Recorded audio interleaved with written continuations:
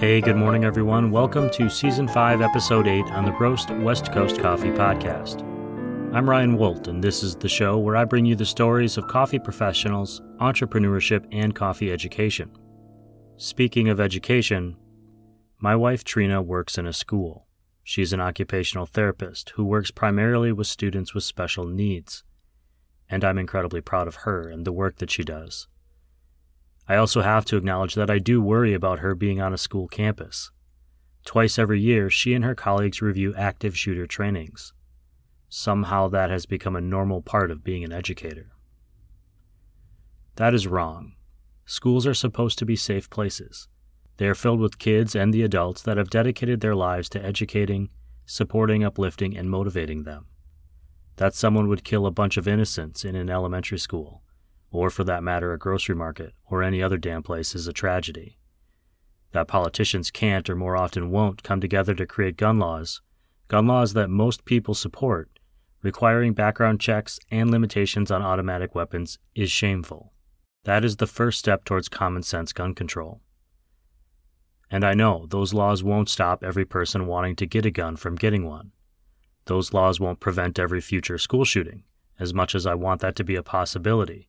But they will stop some, and even preventing one will mean the world to the community of people who are less likely to lose a child, a spouse, a sibling, a partner, a classmate, or a friend to gun violence. So many have spoken more eloquently than I over the past few days on this subject. I'll try to share some of that at the end of this episode. Jimmy Kimmel's comments that this is not the time to be silent, this is the time to be loud, resonate. More guns are not the answer. Demand that your lawmakers, your local congresspersons, vote in favor of common sense gun control laws like H.R. 8, and the efforts to provide more mental health services in your community.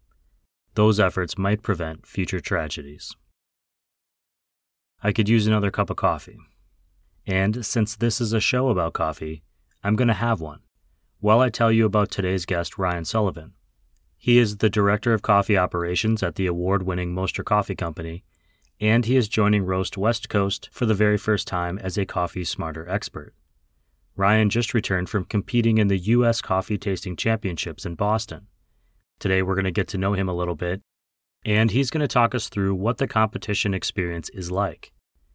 Moster Coffee's 4S Ranch Coffee Shop was featured in my most recent Bean Journal article in the Coast News newspaper, and it's also on roastwestcoast.com. If you're in the San Diego area, you can have your own Moster experience at any of their 3 cafes, 4S Ranch, Bankers Hill, or the original Carmel Valley Ranch location. Ryan was chatting with me from the Moster Roasting headquarters, and even though he was chatting from an office with a closed door, I could hear the work of coffee being roasted in the background, which if you've listened to this show, you know that I love. And now that I'm thinking about it, I first interviewed Moster's co-founders Bevan J. Lynn while they were sitting in their Carmel Mountain Ranch Cafe. After this, you should go back and listen to that episode to learn more about Moster Coffee's origin story. By now, you should be pouring hot water over your V60 brewer, watching the carbon dioxide bubbles burst, and listening to the sweet, sweet sounds of coffee draining through the paper filter into your favorite coffee mug. Because it is time for this Coffee Smarter episode with our newest coffee expert, Ryan Sullivan of Moster Coffee Company.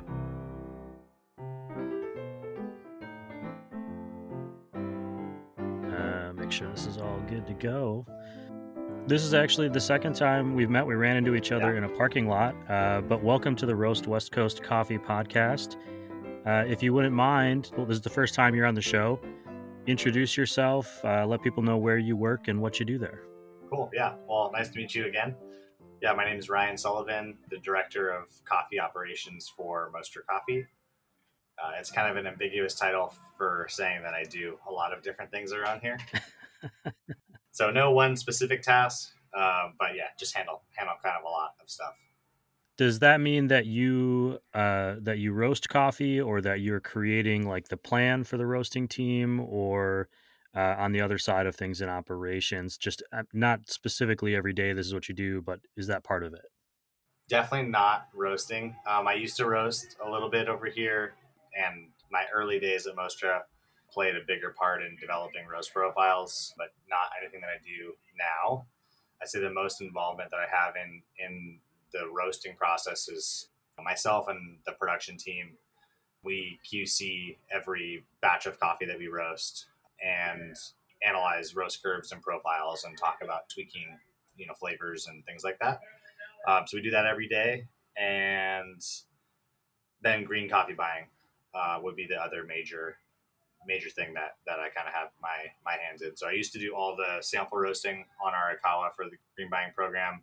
I do maybe like 30% or less of it now if I can help it, and try to just focus on tasting coffee. Well, and we're going to talk a little bit more about what goes into tasting coffee. You're just back recently from the U.S. Coffee Tasting Championships, and I asked about roasting a little bit facetiously because you work with Nick Berardi, who just won the national roasting championship, and I want to get into that. But since you are a new Coffee Smarter expert to the show, I'm wondering, I want to learn a little bit more about you. I'm wondering if you had like a first experience with coffee that really kind of inspired you, made you think it was something more than just, this is something I'm going to do before I go about the rest of my day. Definitely. So I never drank coffee ever in my life. And, my parents were at the time, more traditional, like you get, you go get a job at a company with good benefits and things like that. So in college, I found myself working at Starbucks. Again, didn't drink coffee at the time. Decided that if I was working there, I really wanted to know more about what I was doing. And this is totally this is actually real. Like I really did feel like that. It was not just some story I made up after the fact. So, I started drinking coffees there, started with dark roast things because that's what I thought people did. People who drink coffee drink dark roast coffees with cream and sugar. And at the time, I had a friend back here in San Diego who was also getting into coffee. And so when I came back home for a quick visit, we went to Bird Rock Coffee Roasters, and the original location in Bird Rock, La Jolla at the time, and remember paying $9 or something for this geisha from Panama, and sat outside on the bench and took a sip and was like, that was 100% my aha moment. And driving back up to Santa Barbara, I was like, I need to get involved in coffee. And I just knew instantly that was what I was going to do for the rest of my life. Man, I'm envious of people who have that moment. I've had that moment, but I've had it like 25 times about 25 different things. Yeah. So I'm always trying to find that thing. That's very cool. You ended up working at Bird Rock. I'm wondering what is kind of you're at Mostra Coffee now, but before Mostra, what were you doing? Yeah. So Starbucks, like I said, to start in college, then in Santa Barbara at the time, it was called the French Press. It's now Dune Coffee Roasters. So on my trip back to Santa Barbara, right after this fantastic cup of coffee that definitely changed the trajectory of my life, basically went and chatted with Todd. They used to do this slow bar Saturday at the French Press. So it was like this roll up door right by their roaster, and you order a pour over and you just chat.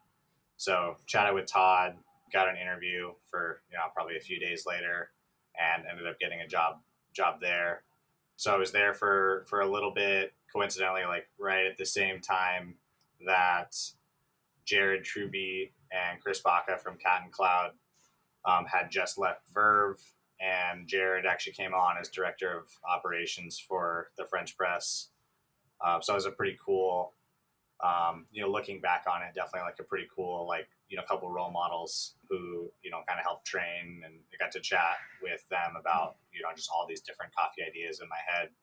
That's really interesting that you mentioned them. I've interviewed a couple of people this week who have all mentioned Cat and Cloud, and you can kind of see this, I want to call it a coaching tree, because like in the NFL, they talk about like all these assistant coaches like went on to become, head coaches. And it kind of feels like there's a linkage like that in coffee as well, where so many people worked under the same people that motivated and inspired and uplifted them, or at least got them to the next step. That's one that keeps coming up. Yeah, no, they're both fantastic guys. Know a lot of stuff, and I don't think at the time I was able to fully grasp because I didn't know much myself, right? But 100% a self-proclaimed coffee nerd, and a long time ago there wasn't things like Barista Hustle, and James Hoffman wasn't making all these YouTube videos. So anything that you could learn was a few home barista forums here and there, and then just talking to people that you were able to get in contact with to learn about coffee. So they were both super helpful. And anyways, when I left Santa Barbara, came back to San Diego, ended up getting a job at Bird Rock, started at the original location in La Jolla, and then moved to the Morena Boulevard roasting facility, and ended up kind of co-managing that space for a few years. And the whole time, even when I was in Santa Barbara and I'd come back, my experience with Mostra is kind of this long saga of me going in as a customer. The owners were running the shop since late 2013, and I probably came here 2014, so right after they had started, and just there was no coffee in North County, San Diego, and I'm from Escondido, so kind of had this I guess dream of wanting to kind of work back at a roastery, doing what I like to do, kind of near where I was living at the time, instead of driving all the way to La Jolla or driving down to SeaWorld basically. So I think it was probably 3 years of me coming into Mostra as a customer, and during that time just chatting, nagging to an extent of hey, hire me, let me do this and this and this, and I guess 3 years just eventually wore them down, and they finally caved and let me on board and do what I do. The motivation to find work closer to home is so strong. I think in Southern California, Yeah. My wife and I moved from Pacific Beach up here to Carlsbad because she works in Oceanside. Mm-hmm. And then I was commuting back to Pacific Beach, made it about a year. And I was like, the drive or even the train trip could be 45 minutes or it could be 3 hours. Yeah. I got to do something else. Yeah. And here we are. Yeah, absolutely. So today, Coffee Smarter shows, we try to teach people a little bit about either the coffee industry or something specific. I mentioned earlier that you just got back from the U.S. Coffee Championships, which is a huge nationwide competition that leads to a world competition. You specifically participated in a tasting competition, and I'm wondering if you can give us just what is that? What does it entail? And then how do you train for something like that? Yeah. So U.S. Cup Tasters, I guess for anyone that doesn't know, cupping is the essentially international platform and standard for how we taste and evaluate coffee. In the competition setup, it's a little bit different, where we have 6 triangulations. Each triangle includes 2 coffees. So there's 3 bowls. 2 coffees are alike, 1 coffee is dissimilar, and as quickly and accurately as you can, you have to go through each triangle and taste the coffees and essentially pick the odd coffee out. So you're not picking necessarily a flavor note or a this or a that. It's just this coffee is different than the other 2. How quickly can you identify that coffee from the other coffees? And you do that 6 times. You basically have 6 minutes to complete the whole set. If you use all of that time, the score is based on accuracy first, and then followed subsequently by time. So if you're the only person that gets all 6 triangles right, then you win. If you're one of 5 people that get 5 right, then it's who did it the fastest and who did it the slowest, and that's how it's ranked from there on. And I'm assuming there's more than just 6 competitors. So are there heats? Is it multiple, you're constantly doing this? Is it, and I guess I should ask about the time of it. Is it just a 1-day event, or is it over multiple days? And I asked that because we just had a Q grader on the show talking about his testing process, which was multiple days. So we did regional competitions back in 2020. right before the pandemic. And myself and Nick both qualified respectively in our own competitions. But then due to COVID, we didn't actually compete until this year. So regionals, it's I think maybe 48 slots or something like that. And then you compete in regionals and they pick the top, so many people from each competition to move on to the national stage. And then it's the top qualifiers from every regional competition across the country compete at the national level. So the first round in Boston was I don't know if they had a name for it exactly. It was just round one, I guess. So round one, you're competing. I think at the time it was maybe 20, maybe it was supposed to be 24 of the top people from across the country from every regional competition competing in Boston, and then from there it went to the top 16, down to the top 8, to the top 4, and then the final heat is the top 4, and that's spread over the course of a few days. So round one is the first day, then quarterfinals is the second day, semifinals and finals are both occurring on the third day. It's interesting to me that you kind of have to have like a multi-day stamina for your palate. Yeah. Like I can drink the same coffee at home a couple days in a row and it might not taste the same to me because of whatever reason, and might have a hard time picking out the same flavors even. Yeah, and it's weird in competitions. This was definitely news to me because I'd never competed at the regional level, but they're not coffees that I would say people that are in specialty coffee would be familiar with. The coffee is typically donated by some large roaster who is usually anonymous, and they plan each triangulation, so they progressively get harder each day and each round. So round one technically would be the easiest triangulation, then round 2, round 3, round 4, etc., getting a little bit harder each time. But they're all incredibly, or can be incredibly dark roasted coffees, which was definitely not something I was prepared for. I've been wanting to say this for a couple of minutes, but it sounds like a photo hunt for your mouth. Like which of these two things are the same, or which of these is not like the other? Like in the old highlights magazines when you're at the dentist. Yeah, that's like what I'm thinking of right now. Yeah. So how do you train for something like that if it's not done in the same way that we traditionally think of cupping, where we're looking at aroma and flavor? I mean, I'm assuming you're using all those same skills, but you have to mentally transform them into a different answer. Yeah. So I would say, I did fine in the competition. I made it through the quarterfinal rounds. So didn't do excellent, but I would say I did okay. And I did not train for the competition. Like I said earlier, Nick and I and the rest of the team, we do cup coffee all the time. And so and we cup blinds for everything that we roast. So we just have bowls on the table, we cup, we identify things we like and don't like about each coffee, and then we talk about it afterwards. And only upon the end of the cupping do we actually reveal what each coffee is. Now, we do cup a lot of the same coffees every day. So like as I'm going through, I can usually be, okay, well, that's like probably our Brazil, and this is our, Colombia from this region, and our Ethiopia from here and here and here, right? So I felt pretty prepared in that sense, just in having a lot of time and experience cupping coffee. Again, was totally not prepared for how dark and astringent and bitter and drying all of the coffees in the competition were. So moving forward, I would train differently and brew coffees and taste coffees that I guess get my palate a little bit more acclimated for those, so it didn't come as a total shock when I get to the table and I start drinking these coffees and I'm like, wow, I have never cupped coffees like this before. Well, that's the next question then. Is this something you plan to continue doing, competition, or have you been through the ringer and you're like, I don't know.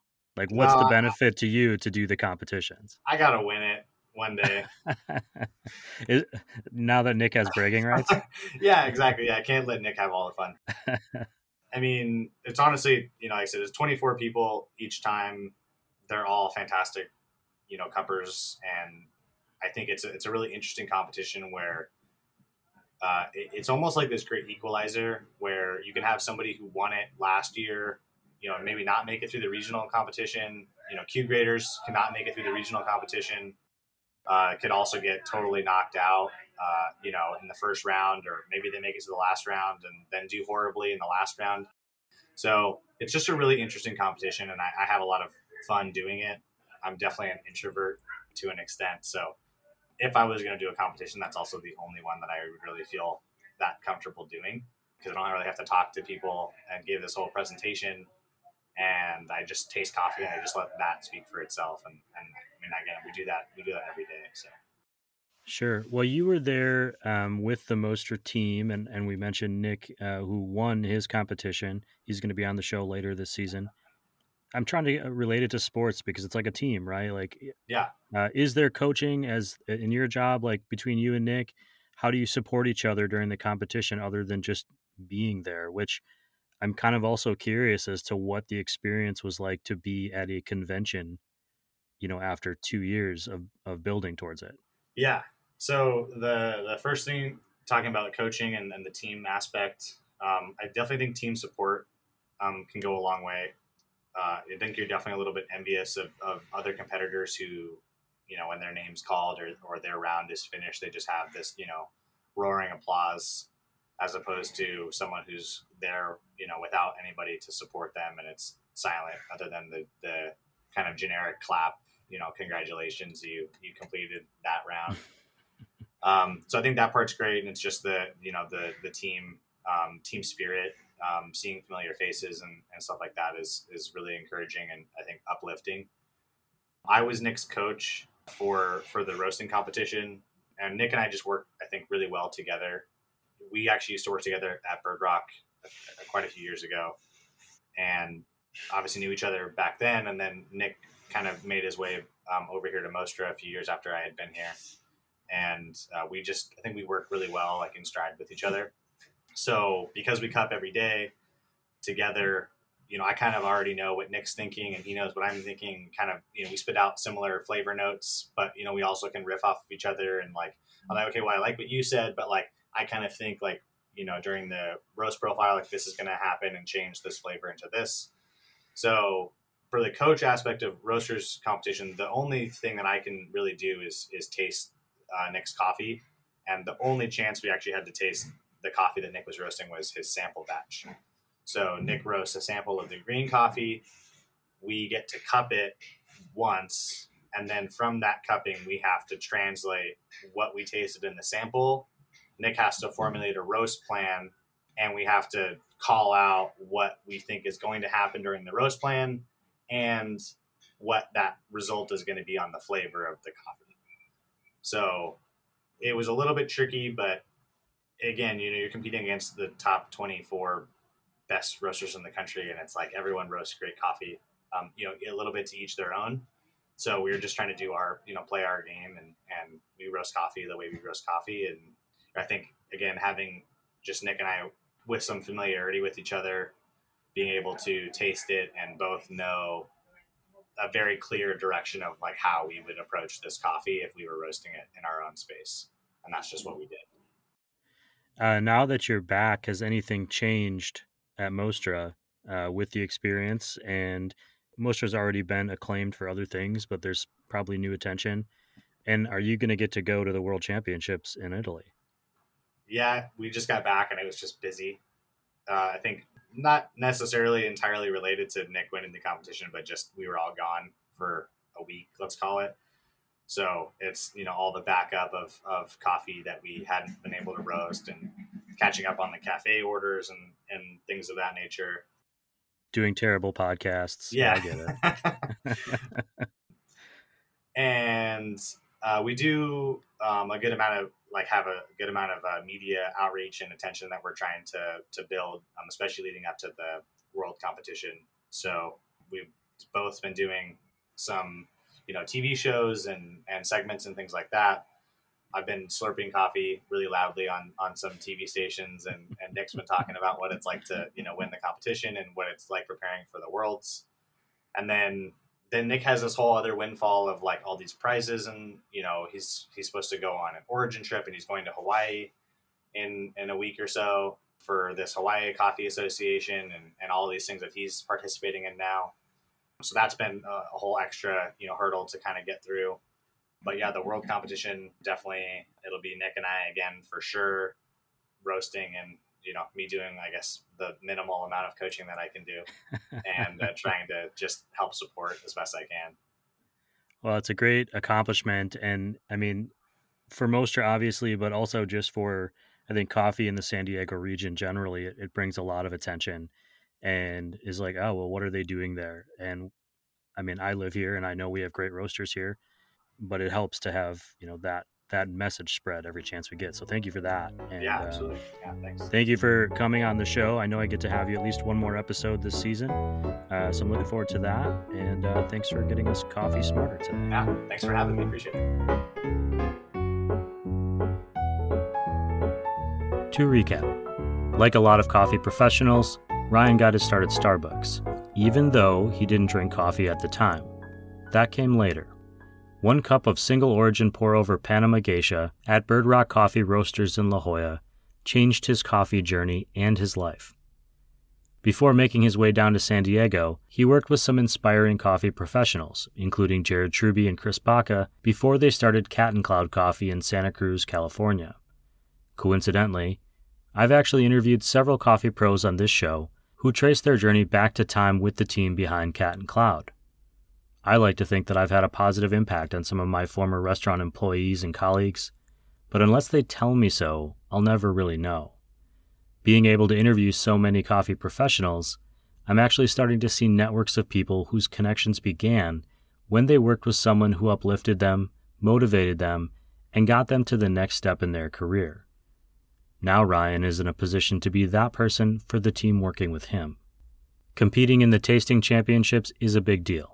And it was pretty interesting to hear what the experience was like. In particular, how different it was from Ryan's everyday daily cupping for work. This year's World Coffee Championships are in Milan, Italy, June 23rd through the 25th. Ryan will be there supporting his teammate, head roaster at Mostra Coffee's Nick Berardi, who is competing as the U.S. Roasting Champ representative. Finally, I think of you all out there listening to this podcast and reading the newsletter on roastwestcoast.com as my teammates. Just by being there, you motivate me to continue to try to improve as an interviewer, a podcaster, and a writer every single week. That's all the coffee smartening I have for you today. If you have questions you'd like answered on a future Coffee Smarter episode, send them to the show on Instagram at RoastWestCoast. And if you want to see what coffee is being served at Mostra Coffee Company, head to mostracoffee.com or follow at Mostra Coffee on Instagram, and be sure to check out the Mostra Experience. I'll be back next week with an interview with Samir Benoit, the founder and head roaster of Milka Coffee in Sacramento, California. You can stream that, this, and every Roast West Coast Coffee podcast on any major podcasting platform. But the best way to make sure you never miss one is by subscribing to the newsletter at roastwestcoast.com. That newsletter will show up every week with the podcast right in your email inbox. Thank you for listening to the show today and to my industry partners, including Mostra Coffee Company, Ascend Coffee Roasters, Ignite Coffee Company, Steady State Coffee Roasting, Coffee Cycle Roasting, Camp Coffee Company, First Light Whiskey, Zumbar Coffee and Tea, Maria Coffee, Cape Horn Coffee Importers, and Café La Terre. This episode of the Roast West Coast Coffee podcast has been written, produced, and recorded by me, Ryan Wolt. I hope this show has found you happy, healthy, and with at least enough sanity and coffee to make it through the day.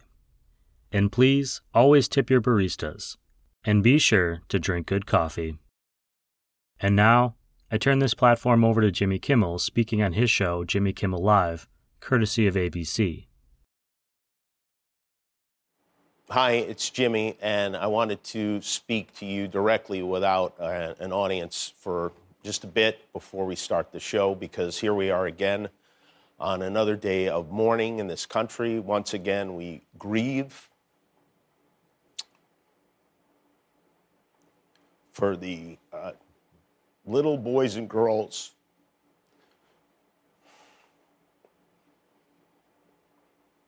whose lives have been ended and whose families have been destroyed, while our leaders on the right, the Americans Congress and at Fox News and these other outlets warn us not to politicize this.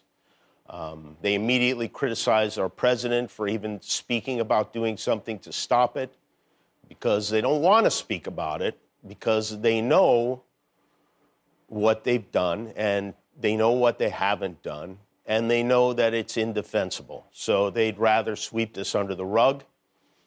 And, most Americans support keeping guns out of the hands of criminals and children. The majority of us do, Democrats and Republicans. And the reason they call them common sense gun laws is because that's what they are. Common sense. 89% of Americans want background checks before a gun can be purchased, which is just the very least we can do.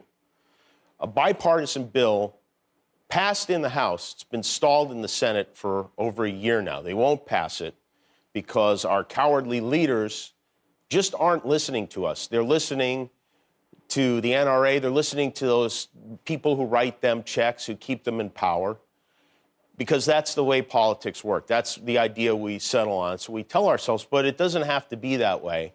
Not for this. You can tell things are out of whack when the coach of the Golden State Warriors shows more leadership and passion than almost every Republican in Congress.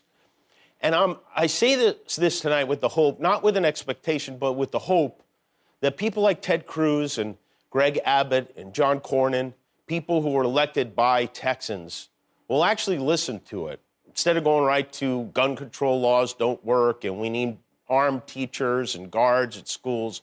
If your solution to children being massacred is armed guards, you haven't been paying attention to what's going on. There was an armed guard in Buffalo. There was an armed guard in Parkland. There was an armed guard in Uvalde. They had armed guards. There were police officers armed on the scene. And these murders still happen. And gun control laws do work, by the way. We know this.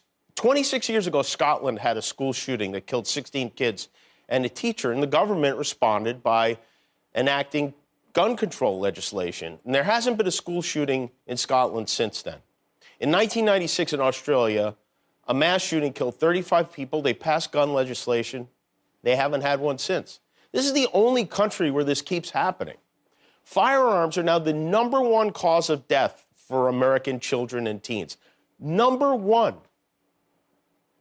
Senator Ted Cruz, I will say, is stepping up to comfort the people he serves, is the NRA. Ted is scheduled to speak at an NRA event this weekend. And here's the thing. I don't believe Ted Cruz doesn't care about children. I don't. I refuse to believe he's unaffected by this. He's a father. I bet he went to bed sick to his stomach last night. It's easy to call someone a monster, but he's not a monster. He's a human being. And some people might not like hearing me say that, but it's true. So here's the thing I would like to say to Ted Cruz, the human being, and Governor Abbott, and everyone. It's okay to admit you made a mistake. In fact, it's not just okay, it's necessary to admit you made a mistake when your mistake is killing the children in your state. It takes a big person to do something like that. It takes a brave person to do something like that. And do I think these men are brave people? No, I don't. I don't. But man, I would love it if they surprised me. I would love it if any of these guys surprised me. I don't know. This is not a time for moments of silence. This is a time to be loud and to stay loud and not stop until we fix this. Some people say this is a mental health problem. Others say it's a gun problem. It is both, and it can be both. So let's work on both of those. There have been 27 school shootings so far this year in this country, and it's May.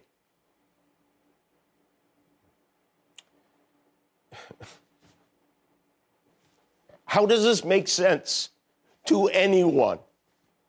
These are our children, and our representatives are supposed to represent us. We want limits on who can walk around with an AR-15, and it damn well shouldn't be a teenager who works at a fast food restaurant. If we can't agree on that, forget it.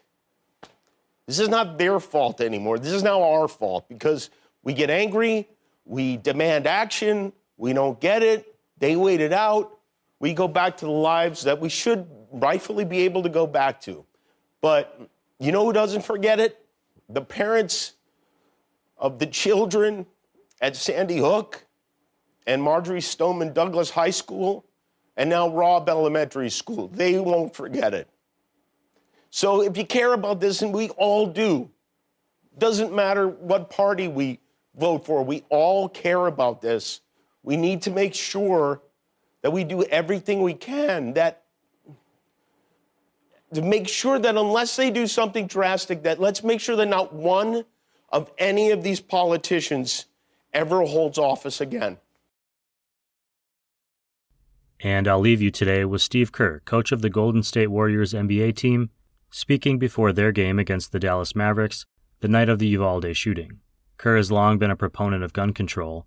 His father, Malcolm Kerr, was assassinated by gunmen in Beirut when Steve was 18 years old. This clip is courtesy of the Golden State Warriors. I'm not going to talk about basketball. Nothing's happened with our team in the last 6 hours. We're going to start the same way tonight. Any basketball questions don't matter. Since we left shoot-around, 14 children were killed 400 miles from here, and a teacher. And in the last 10 days, we've had elderly black people killed in a supermarket in Buffalo. We've had Asian churchgoers killed in Southern California. And now we have children murdered at school. When are we going to do something? I'm tired. I'm so tired of getting up here and offering condolences to the devastated families that are out there. I'm so tired of I'm tired of the moments of silence. Enough. There's 50 senators right now who refuse to vote on H.R. 8, which is a background check rule that the House passed a couple of years ago. It's been sitting there for 2 years. And there's a reason they won't vote on it, to hold on to power. So I ask you, Mitch McConnell, I ask all of you senators who refuse to do anything about the violence and school shootings and supermarket shootings, I ask you, are you going to put your own desire for power ahead of the lives of our children and our elderly and our churchgoers? Because that's what it looks like. It's what we do every week. So I'm fed up. I've had enough. We're going to play the game tonight, but I want every person here, every person listening to this to think about your own child or grandchild or mother or father or sister, brother. How would you feel if this happened to you today? We can't get numb to this. We can't sit here and just read about it and go, well, let's have a moment of silence. Yeah, go Dubs, you know. Come on, Mavs, let's go. That's what we're going to do. We're going to go play a basketball game. And 50 senators in Washington are going to hold us hostage. Do you realize that 90% of Americans, regardless of political party, want background check, universal background check? 90% of us, we are being held hostage by 50 senators in Washington who refuse to even put it to a vote, despite what we, the American people, want. They won't vote on it because they want to hold on to their own power. It's pathetic. I've had enough.